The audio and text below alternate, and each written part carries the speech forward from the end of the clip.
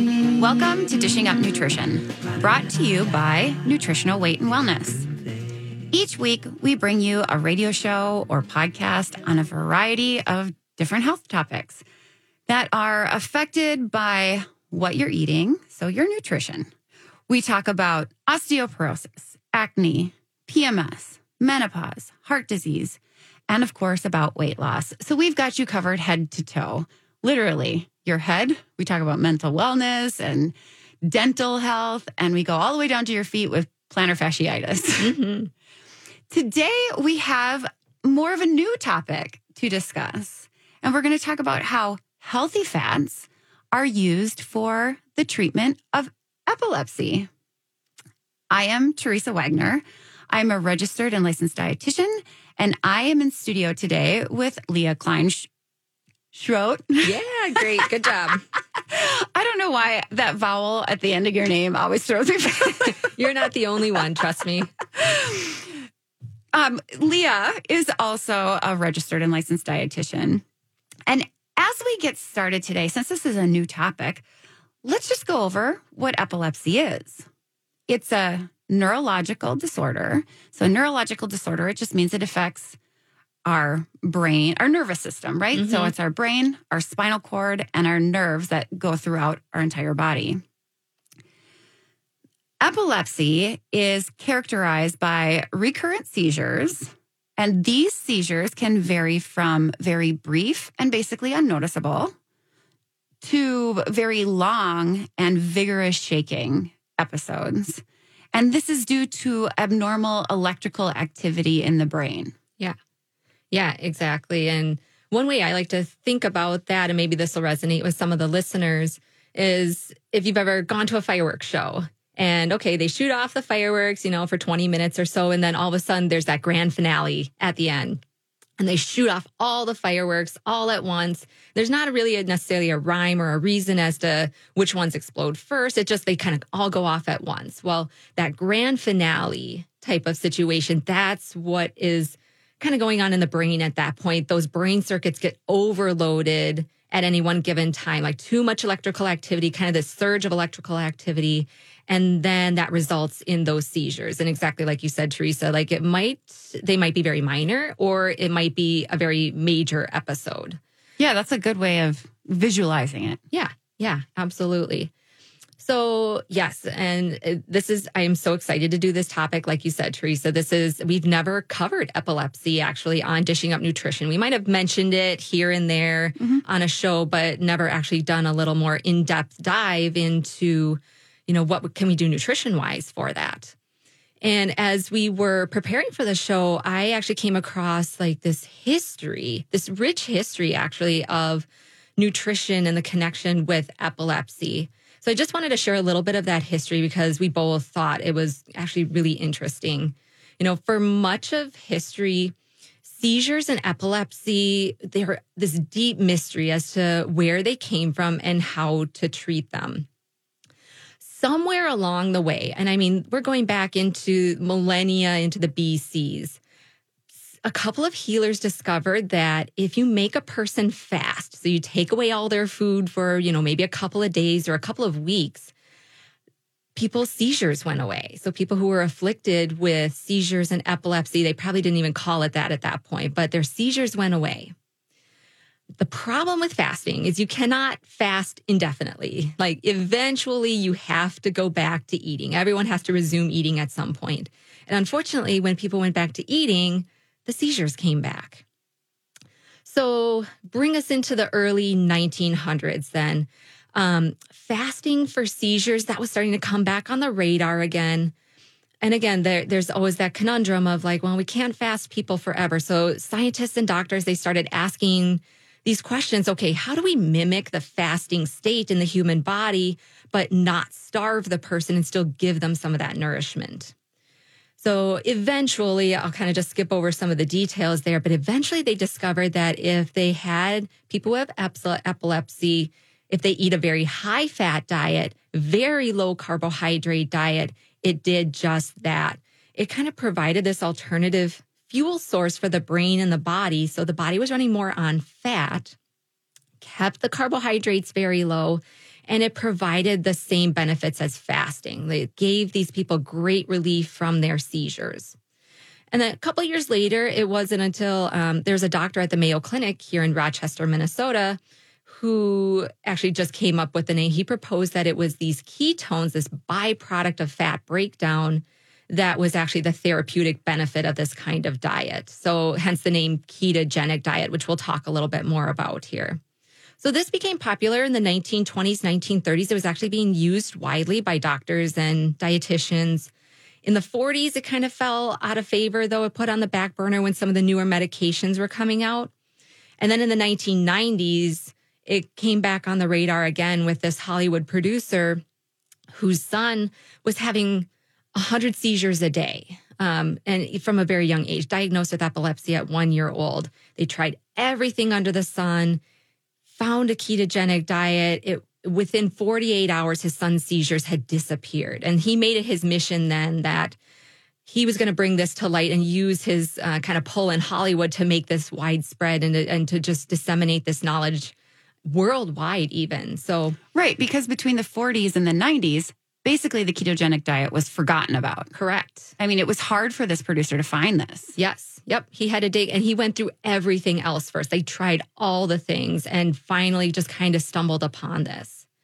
So now, even though it's likely still a little underutilized, the ketogenic diet is used. It's an accepted dietary therapy for epilepsy, and it can just really help so many patients, especially if the medications either are only helping a little or maybe not even helping at all. So this can still be a wonderful tool for those who are afflicted. Yeah. Well, I think that is just so interesting.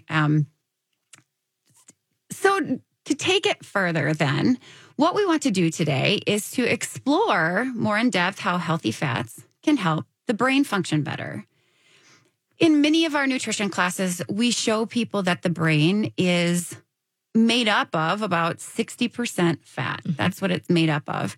And it has a really high water content as well. So it makes sense that if we want the brain to work well, we need to keep it hydrated and feed it healthy fats. It's building blocks. When it comes to water, what we recommend is filtered water. Sodas sweetened with high fructose corn syrup do not hydrate well and seem to short circuit the brain. So when I'm working with a person with epilepsy, I suggest eliminating all those high sugar beverages, sodas, coffee drinks, juice drinks, sports drinks, so that we can achieve better seizure control. And I want them to upgrade to 8 to 10 glasses of filtered water. I don't usually, or I try to keep them away from the tap water because there's chemicals in tap water, right? And for my fellow houseplant people, we know that if we water our houseplants with water from the tap, we're going to kill our houseplants. So that should be an indication of what's going on in the water, that maybe it's not so bad for humans, but it has enough chemicals to kill some of our plants. Yep, absolutely. What I will say, though, is tap water, though, is much better than juice drinks or soda. So I like to just help my clients make these small changes that can really have some of those big results. Even if it means just reducing it by 1 seizure a week or a day or a month, just bringing that down, that can be really helpful. Yep. Yeah, even just those small little changes. And if our listeners are interested in just learning more about that tap water perspective and stuff, I know we've done several shows in the past about, importance of filtered water, just kind of what's in our water system that we might not be aware of. Yes, we have. I think you could just go to our website and just put in radio show and water. Yeah, dishing up nutrition, water, or something like that, or something along those lines. Yeah, and it's so important. Yeah, drinking clean water is very important. Well, you are listening to Dishing Up Nutrition, brought to you by Nutritional Weight and Wellness. I am Teresa Wagner, a registered and licensed dietitian, and I am in studio today with Leah, who is also a dietitian. And today we are discussing the role fats play in the management of epilepsy. Welcome back to Dishing Up Nutrition. Do you still have Halloween candy sitting around? It may surprise you, those little fun-sized candy bars are just packed with ingredients. My son, who's 4, we went out trick-or-treating this year. At least here in Minnesota, it was one of those really nice Halloweens, right? It was a rare one. Yeah, a rare one. So you savor that. Went out trick-or-treating. He had a great time, brought back the candy. So being the dietitian I am, had to just take a look at some of the ingredients labels. And so I thought I'd just pick out one candy bar. I'm not even going to say the name, but just read you the ingredients list. The first ingredient is sugar. Surprise, surprise. Then it's chocolate, then milk, then corn syrup, dextrose. So I just highlight there like those two things, just other forms of sugar, the corn syrup and the dextrose. Then hydrogenated palm oil, artificial flavors, red number 40, yellow number 6, blue number 1, and blue number 2. All of these ingredients in one little candy bar. Yeah, and just to note that 3 fun-size candy bars is about the size of a full-size candy bar. Mm-hmm. And so for many of us, if we'd have one full-size candy bar, we'd be like, okay, I'm done. Yeah, like that's good enough. But the fun size are tricky, aren't they? Because how often do we say to ourselves, oh, that's just small, so I can have a whole bunch. Yep. And have more than 3. I mean, I'm sure I've been guilty of that. Not this year, though, because I have not had a single piece of candy because I don't, I did the no sugar over Halloween, or not no sugar, but no candy over Halloween challenge. And so far, so good. Been successful. Yeah, good for you. Exactly. Or if you start with that intention of like, I'm just going to have 1 or 2, but then you get the taste for it. I know that's typically my problem is like once you kind of get that taste for it, it's hard to put those boundaries up after that. So, so just take inventory of that for yourselves, listeners. Bring us back into our topic today of epilepsy and healthy fats. Let's just talk again, as I mentioned before, I gave us some of the brief history of epilepsy and fasting and ketogenic diet. So as I mentioned, just our more modern researchers have really looked into the past and looked into the research and the clinical trials and what was happening with these patients back in the early 1900s even to determine what diet was working best to help these patients control their seizures and control their epilepsy. And the diet that they came to the conclusion that was working the best and produced the best outcomes was that diet that was high in fat, low in carbohydrates, and just a medium, kind of moderate amount of protein. Yeah, a low-carb, high-fat diet has been proven to be the most effective for many types of epilepsies. This type of diet has resulted in the reduction and the frequency of seizures. One research study found that after clients followed that high-fat, low-carb diet for 5 months, 50% of the patients had 90% reduction in their seizure activity. That's amazing. And many other studies have reported that 1/2 of their patients had 70 to 90% reduction in seizures when their patients followed a high-fat, low-carb diet for several months. So, I mean, that's really good evidence that this diet works. Mm-hmm. Yeah. And I mean, for people who have epilepsy, what would you give to have just like that amount of reduction in your seizures, like that amount of your life back? And just, again, by changing some of the things that you're eating. And it's not always the easiest thing to do, but is it worth it? That's the question. So that high-fat, low-carb diet is, it's called a ketogenic diet. We said that term a couple of times before. And we're going to dive a little bit into the biochemistry of what's going on when we eat this way. So when you eat that very high-fat diet and really restrict those carbohydrates down very minimally, the brain and the body, their energy now is coming primarily from fat and specifically ketones, which are just, again, it's a kind of like a type of fat that the body gets when breaking down other types of fats. And so then the brain and the body, they're not running on sugar or they're not running on that glucose. And we talk a lot about blood sugar, in our other shows. So originally this ketogenic diet, it was developed or it was recognized as a therapeutic diet to help manage a medical condition. So that's epilepsy, But nowadays, I think a lot of people hear ketogenic diet or keto and they think more weight loss or more like kind of helping that metabolism a little bit more. Now, a ketogenic diet, when you break it down, we're looking at 70 to 80% of the diet is fat. So it's very high fat, about 20% protein, and then the last maybe 5 to 10% of that diet is from carbohydrates. Now, in the past, many doctors specializing in the care of children with epilepsy recommended this ketogenic diet to help those children out. For many, it really did. Teresa, you just mentioned a couple of research studies that said, at least for at least half of the patients who try that ketogenic diet, it dramatically reduces kind of like that overactivity in the brain. And nowadays, it's for adults also. This is for kids, it's for teenagers, it's for adults, it's for everybody who suffers with epilepsy. So we've had clients, I know I've worked with a couple and I'll talk about them later. I've worked with a couple clients recently, have that epilepsy diagnosed, and we've been working on what can we do to help just kind of protect that brain a little bit more. Yeah. And it really, talking about that biochemistry a little bit, when carbohydrates, so foods that break down into sugar, are kept very low, the body adjusts. It's like, well, we don't have sugar anymore, so what are we going to do? It adjusts by using ketones for energy. Restricting carbs, what it does is it prompts the fat cells, so the fat cells in your body, to release the fatty acids, the things that make up those fat cells. Yep. So it releases those fatty acids, which then go to the liver, and they get converted into ketones. The brain loves ketones for energy. It's like high octane fuel or premium gas for the brain. Unfortunately, eating carbohydrates prevents the body from making ketones.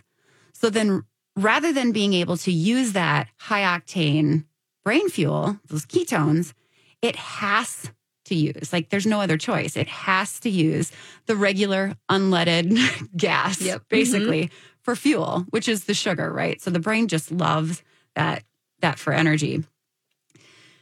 As with any health condition, of course, food matters. And when I'm working with clients, I like to look at the big picture of health. The ketogenic diet has been shown to be effective over time to help manage epilepsy for many patients.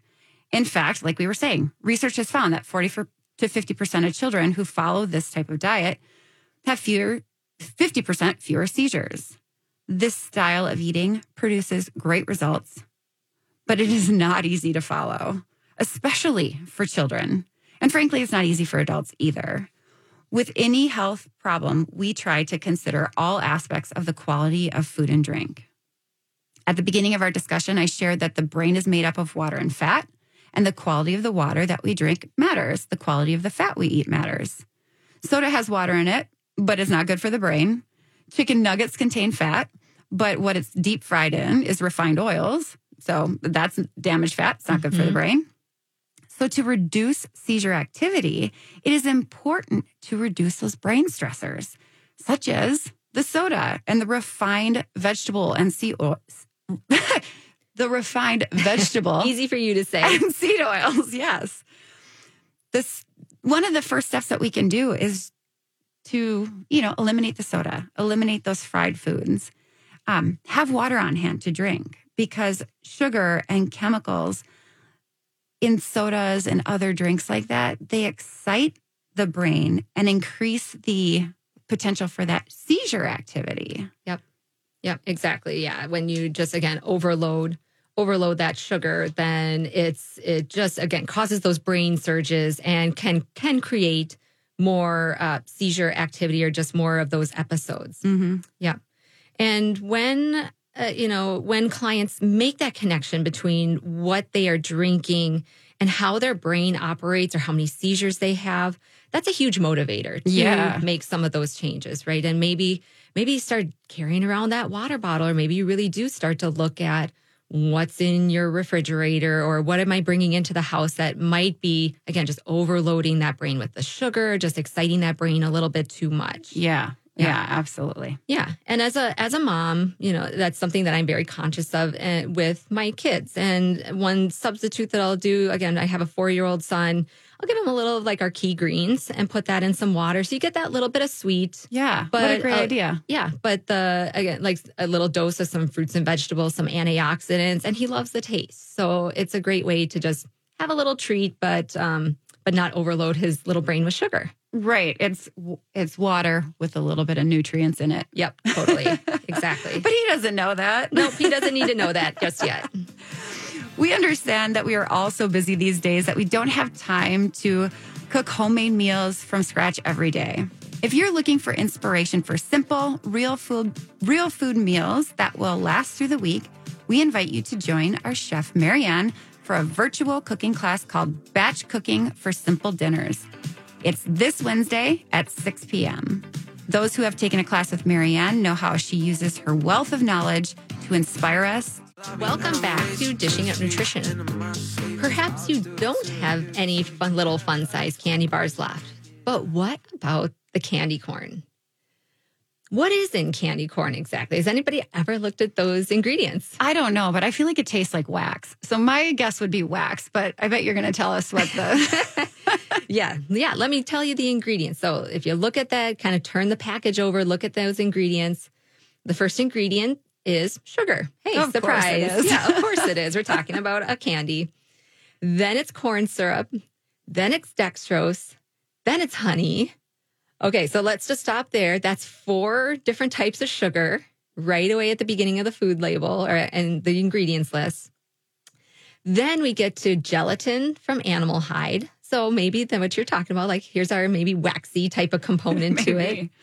And then the red number 3, yellow number 6, and yellow number 5, plus artificial flavors. So again, like we've got 4 different kinds of sugar, and those are the first 4 ingredients listed in that candy corn. Then we've got artificial colors, artificial flavors. So if you've ever, maybe overdone it a little bit, and you don't even have to overdo it necessarily on the candy corn, but have you ever had some of that and just, either that night or the next day, just like, I don't know, that might not have sat so well with me.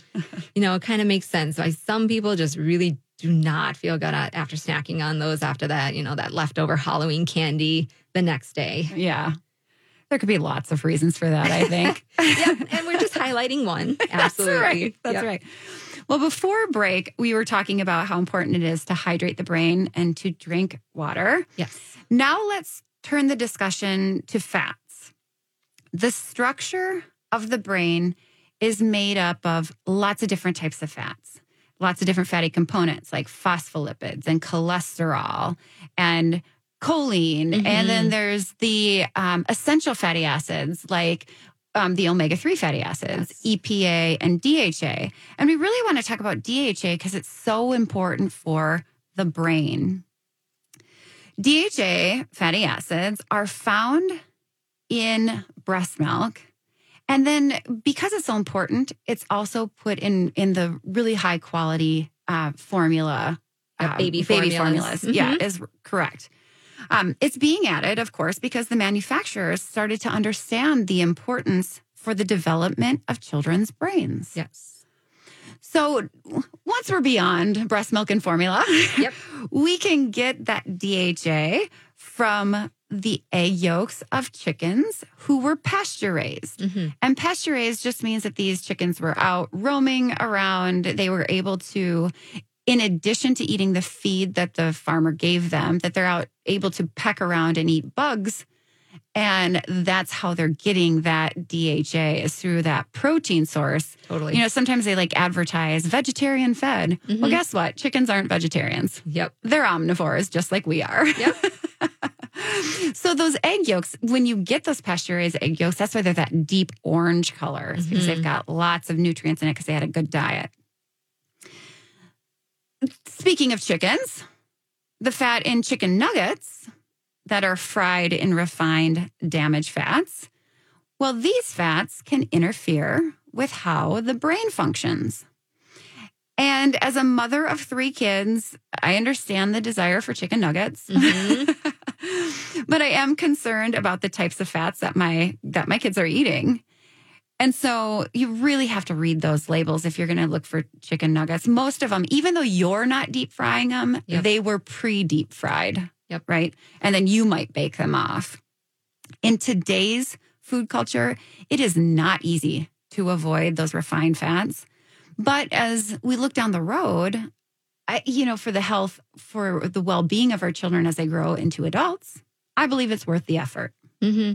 Yeah. And again, sometimes it's just those small changes, look at your salad dressings. And the next time, if it has some of those refined oils, and we'll talk about those, but something like the soybean oil and the canola oil, when you run out, upgrade the next time. Just make sure. And once you make that change, make it stick. Like now you know what to get from now on. Now you've upgraded that salad dressing. What's next on the list? And you can just kind of change little by little just to make it a little more digestible. Yeah, it's not so overwhelming. Yep. Absolutely. So let's do a quick reminder of the fats that we want to have in our diet that are good for that brain function. And we will circle back into the fats that interfere with good brain function, but the fats and the oils that are the best things to keep in your kitchen or to look for if you are getting something that has an ingredients label, olive oil, butter, avocado oil, and coconut oil. These are all natural, cold pressed, minimally refined. They're not those damaged oils. Yeah. And let's talk about coconut oil just a minute. Mm-hmm. Coconut oil is especially good for the ketogenic diet because it contains medium chain triglycerides, or MCT. So some people might know MCT oil. Yep. Now, the reason why this is special is that most foods that have fat in them have either long chains or short chains. It's just the size of the fatty acid chain that it is. So long or short chain. But coconut oil has medium chains. And this makes that coconut oil special because the body digests it differently. And it can produce those ketones we were talking about before, much more easy than the other types of fats, even though the other fats will do it. Yep. But that MCT, the medium chain triglycerides, can do that much more easily. And this then provides the brain with that high octane fuel that we're looking for, so long as we keep the carbohydrates very low. Yeah. Yeah, exactly. I think that was a great point, Teresa, to highlight the coconut oil specifically. And like you said, and you can buy MCT oil out there too, kind of that same type of benefit, but coconut oil is more like just even that real whole food type of fat. And we have done shows about coconut oil and ketones and stuff like that on some of our other shows. I know you and I were talking before. We remember we've had Dr. Mary Newport on at least 2 of our shows, I believe, in the past. And her most recent one was from February 23rd of 2019. So just a few years ago. And the topic of that show was ketogenic diets for Alzheimer's disease and Parkinson's. So, for, again, our listeners out there, we are specifically focusing on epilepsy in this show, but the ketogenic diet is really being utilized for other neurological or kind of brain disorders, including Alzheimer's and Parkinson's and some of those other things. Mm-hmm. So if you're checking the labels of most packaged foods, boxed foods, processed foods, such as crackers, the salad dressings that Leah mentioned, Pop-Tarts, mac and cheese, even bread, you will find that they contain those refined damaged fats. If it says soybean oil, sunflower oil, or vegetable oil, you don't want to be eating that food. These are the fats that interfere with the functioning of the brain. Also, most pizza, whether it's at a restaurant or if you buy it frozen, contains one or more of these refined damaged oils. When we eat these damaged fats on a regular basis, the cell receptors can start to dysfunction. And in a sense, there's a breakdown on how the brain can communicate. So if you have any neurological condition, like we're saying, epilepsy, Alzheimer's, Parkinson's, this is especially important. Sometimes there's that minor breakdown, and other times it's more of a major breakdown. It's almost like those messages, they're getting all scrambled. Yeah. Yep, exactly. Or again, like it's like that grand finale of fireworks coming out all at once. Yeah. So I wanted to just talk about a couple of those clients that I've been seeing recently who came to me to change their nutrition to help their epilepsy. And it was really helpful. They were both actually already kind of bought in on the nutrition piece by the time they came to see me. So they were already like their ears were already peaked or perked and they were tuned in. That's really helpful. Yeah, it's super helpful. And that's not always the case, but it is super helpful. So one of my clients had actually already jumped full bore, kind of both feet in with that ketogenic diet approach. She was keeping her carbohydrates very, very low, high fat diet. And she had actually just been diagnosed with epilepsy within the last year. So she kind of took this info, ran with it. And she noticed a huge difference just in how her brain was functioning, how she was feeling. She did lose some weight also. So, she was happy with that. But one thing that I thought was kind of interesting was at one point, after she had been on the ketogenic diet for a couple of months, she had to go in for a study to try to induce a seizure. I don't remember what that reason was necessarily, but they did that testing and they could not induce that seizure. So I was like, I wonder just how much of that protective effect on the brain that ketogenic diet was providing her already. Yeah, that's so interesting. Mm-hmm. And there was one other thing I was going to say about her, but it kind of slipped my mind. So I'll circle back to it if I think of it. So she's been doing really well. We've been making some tweaks so that she is still sleeping better and having good gut health and things like that as well. But she is doing a great job. And I'll kind of launch into another one before our break. I have another client who was diagnosed with epilepsy actually as a teenager. She had brain surgery a couple of years ago, which really actually helped her seizures. But now she was looking to see, she kind of made this connection. The more processed foods that she ate, the more she tended to, for her, it was aura. So kind of like a pre-seizure warning type of thing. She noticed that the more sugar and more processed food she ate, the more aura she was getting. And I do want to talk just a little bit more in depth on her story because I think it's really interesting, but we do have to do our third break quick. You are listening to Dishing Up Nutrition. Leah at the other breaks has mentioned that the ingredients of Halloween candy, yellow number 5, is found in many of the Halloween candies. What is wrong with yellow number 5? Well, let's just look at the European Union. Their Food Standards Agency has deemed it unsafe for kids, and foods containing yellow number 5 require a warning label. Studies have shown that yellow number 5 is associated with hyperactivity in children, hives, asthma, irritability, restlessness, depression, and having trouble sleeping. Many side effects with just that little treat. We believe that when you know better, you can do better. Mm-hmm. We'll be right back. Welcome back to Dishing Up Nutrition. As you listen to this show or podcast, I'm sure you realize food does matter when dealing with epilepsy. We also know changing your diet takes time, and it does take a lot of effort, especially initially in the beginning as you're trying to rework those habits. But we see such positive results. We encourage you to make several appointments so we can structure a plan just for you. If you are thinking, if anything in the show has resonated for you, even if you don't have epilepsy and you're just thinking, I need to make some changes with my nutrition to better my health, you can give us a call at 651-699-3438 and just look at our schedules, set up a time, meet with a specific counselor if that's what you want to do. And in the meantime, if you have questions specifically for me, I'm Leah Kleinschrodt, and you can email me. I work at our Woodbury office. So you can email the office, and that is woodbury@weightandwellness.com.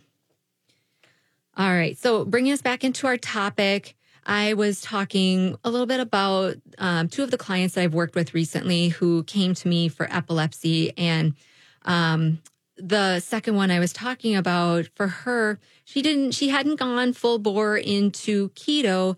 she was just noticing that there was this big connection just in the amount of like the processed foods and the sugars that she was eating and how that was impacting how many auras she was having at any given time.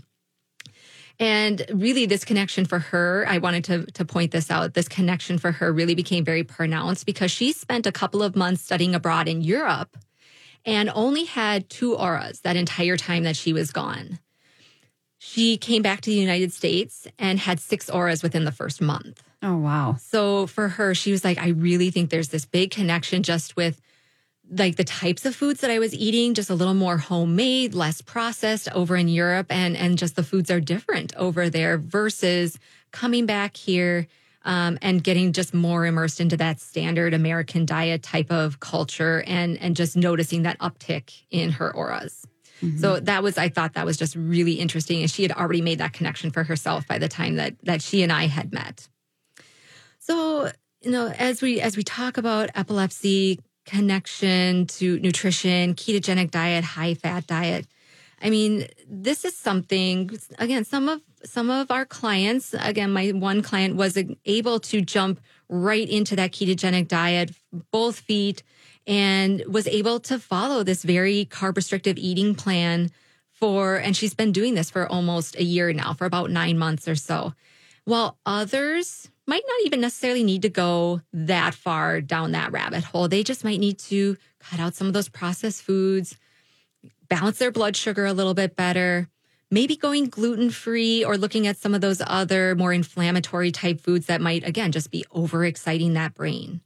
But baseline, we always want to try to make sure we're eating those real foods, removing the refined fats and oils, getting as much of that sugar out as we possibly can, and replacing those things with our foods that have lots of nutrients in it, like good quality meats, vegetables, good quality fats. I mean, we understand that changing the diet and changing the way that we eat and some of the habits that we have around food, it can be hard, but man, it can absolutely be worth it. Right. And Leah, don't you think that there is some confusion about what carbs are good to eat and what carbs we should be avoiding? All the time. Right. Because I think that there's this idea that carbs are bad. Yep. But they're not because, well, broccoli's not bad and apples aren't bad. Well, actually, food is not bad, right? It's just neutral. Yep. But as far as healthy or not. Or serving your goals or not. Correct. Yes. Yep. Many people just don't realize that vegetables are carbohydrates and that they help to heal the body. Most vegetables are pretty low in carbohydrates as well because they have a low sugar content and that they're high in fiber. Processed foods such as flour tortillas, pastries, waffles, cereal, granola bars, even protein bars, most have the same nutrient profile as a candy bar, let's be honest. They contain mainly sugar, flour, and refined oils. Switching from these processed carbs, well, it takes time. But clients tell me that once they make that switch, their energy improves, their weight goes down, they think and sleep better. And like your client, her auras go away or the seizures are reduced or eliminated. Yep. Often, small changes in their diet leads to big results. Yeah. So let's just take these last couple of minutes, Teresa. What does a day of eating on a ketogenic diet look like? Let's paint that picture for people. Right. Because I think a lot of people just think of bacon and cheese. Bacon and cheese, cheeseburgers, that kind of thing. Yeah, no bun, right? Yeah. Yes. Well, okay. So if we're going to start our day with breakfast, as we do, a person having a ketogenic diet might eat 2 or 3 eggs. Maybe they will saute some spinach, maybe even like 3 cups, because 3 cups of spinach is less than 2 grams of carb. Yeah. And it wilts down into nothing in the pan, right? So it sounds like a lot, but yeah, really it turns out into not much. Yep. And, we can saute that spinach in coconut oil so we can get those ketones there. Perfect.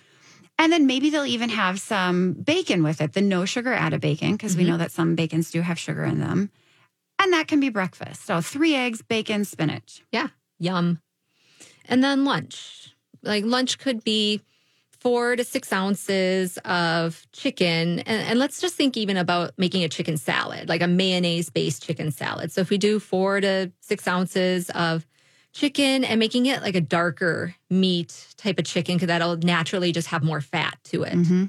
And you can still throw those veggies in, like chop up some celery, peppers, put some pecans in there, like maybe your nut or seed of choice.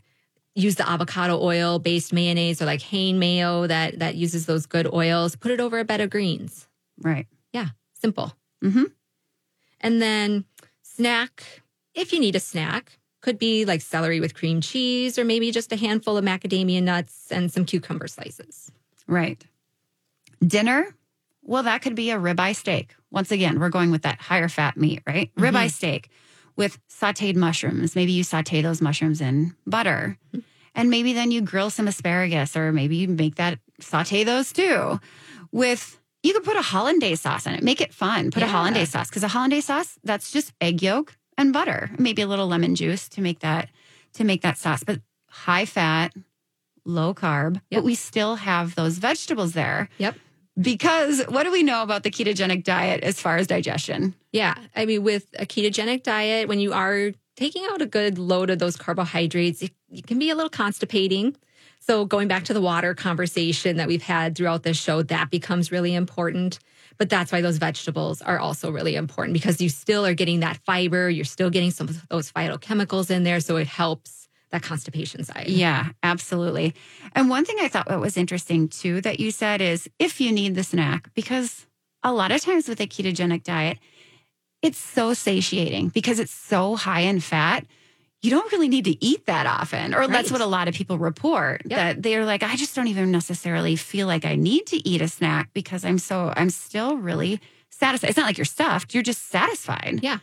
And I think that makes a big difference with those fats and those ketones in that satiation. Yeah, it absolutely does.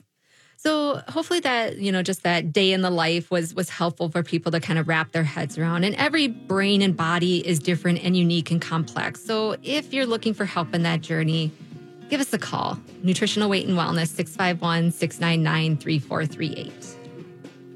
Our goal at Nutritional Weight and Wellness is to help each and every person experience better health through eating real food. It's a simple yet powerful message. Eating real food is life-changing.